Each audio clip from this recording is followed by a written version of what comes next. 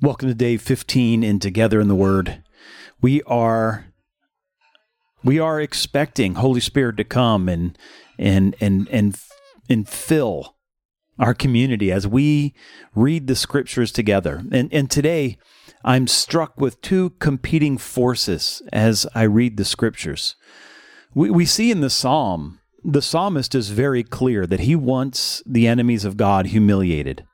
He wants God to show his power and punish these people who have treated the psalmist poorly.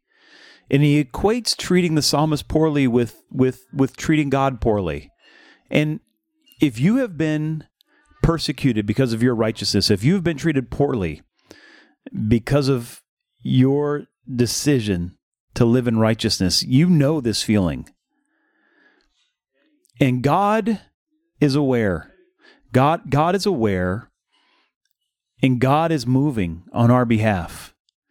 We see in the Exodus reading that God gives a way of escape.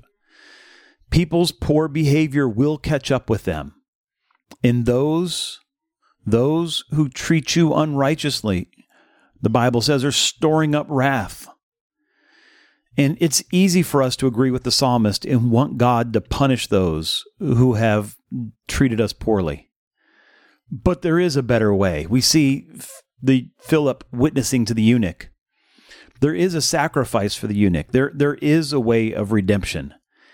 And it needs to be in our heart that those who have treated us poorly, we have not cursed and cut off from the gospel.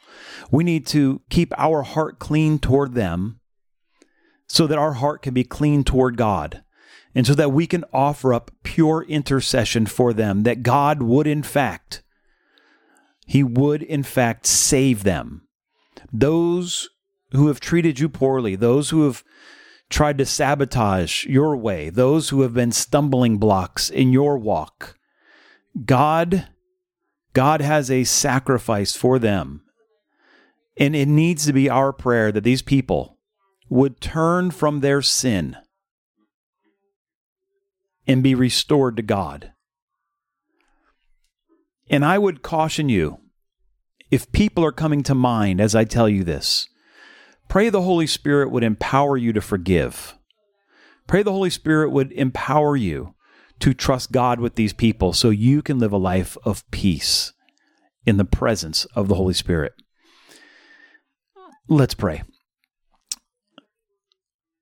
Father in heaven, holy is your name. Your kingdom come, your will be done on earth as it is in heaven. Give us today our daily bread and forgive us our sins as we forgive those who sin against us.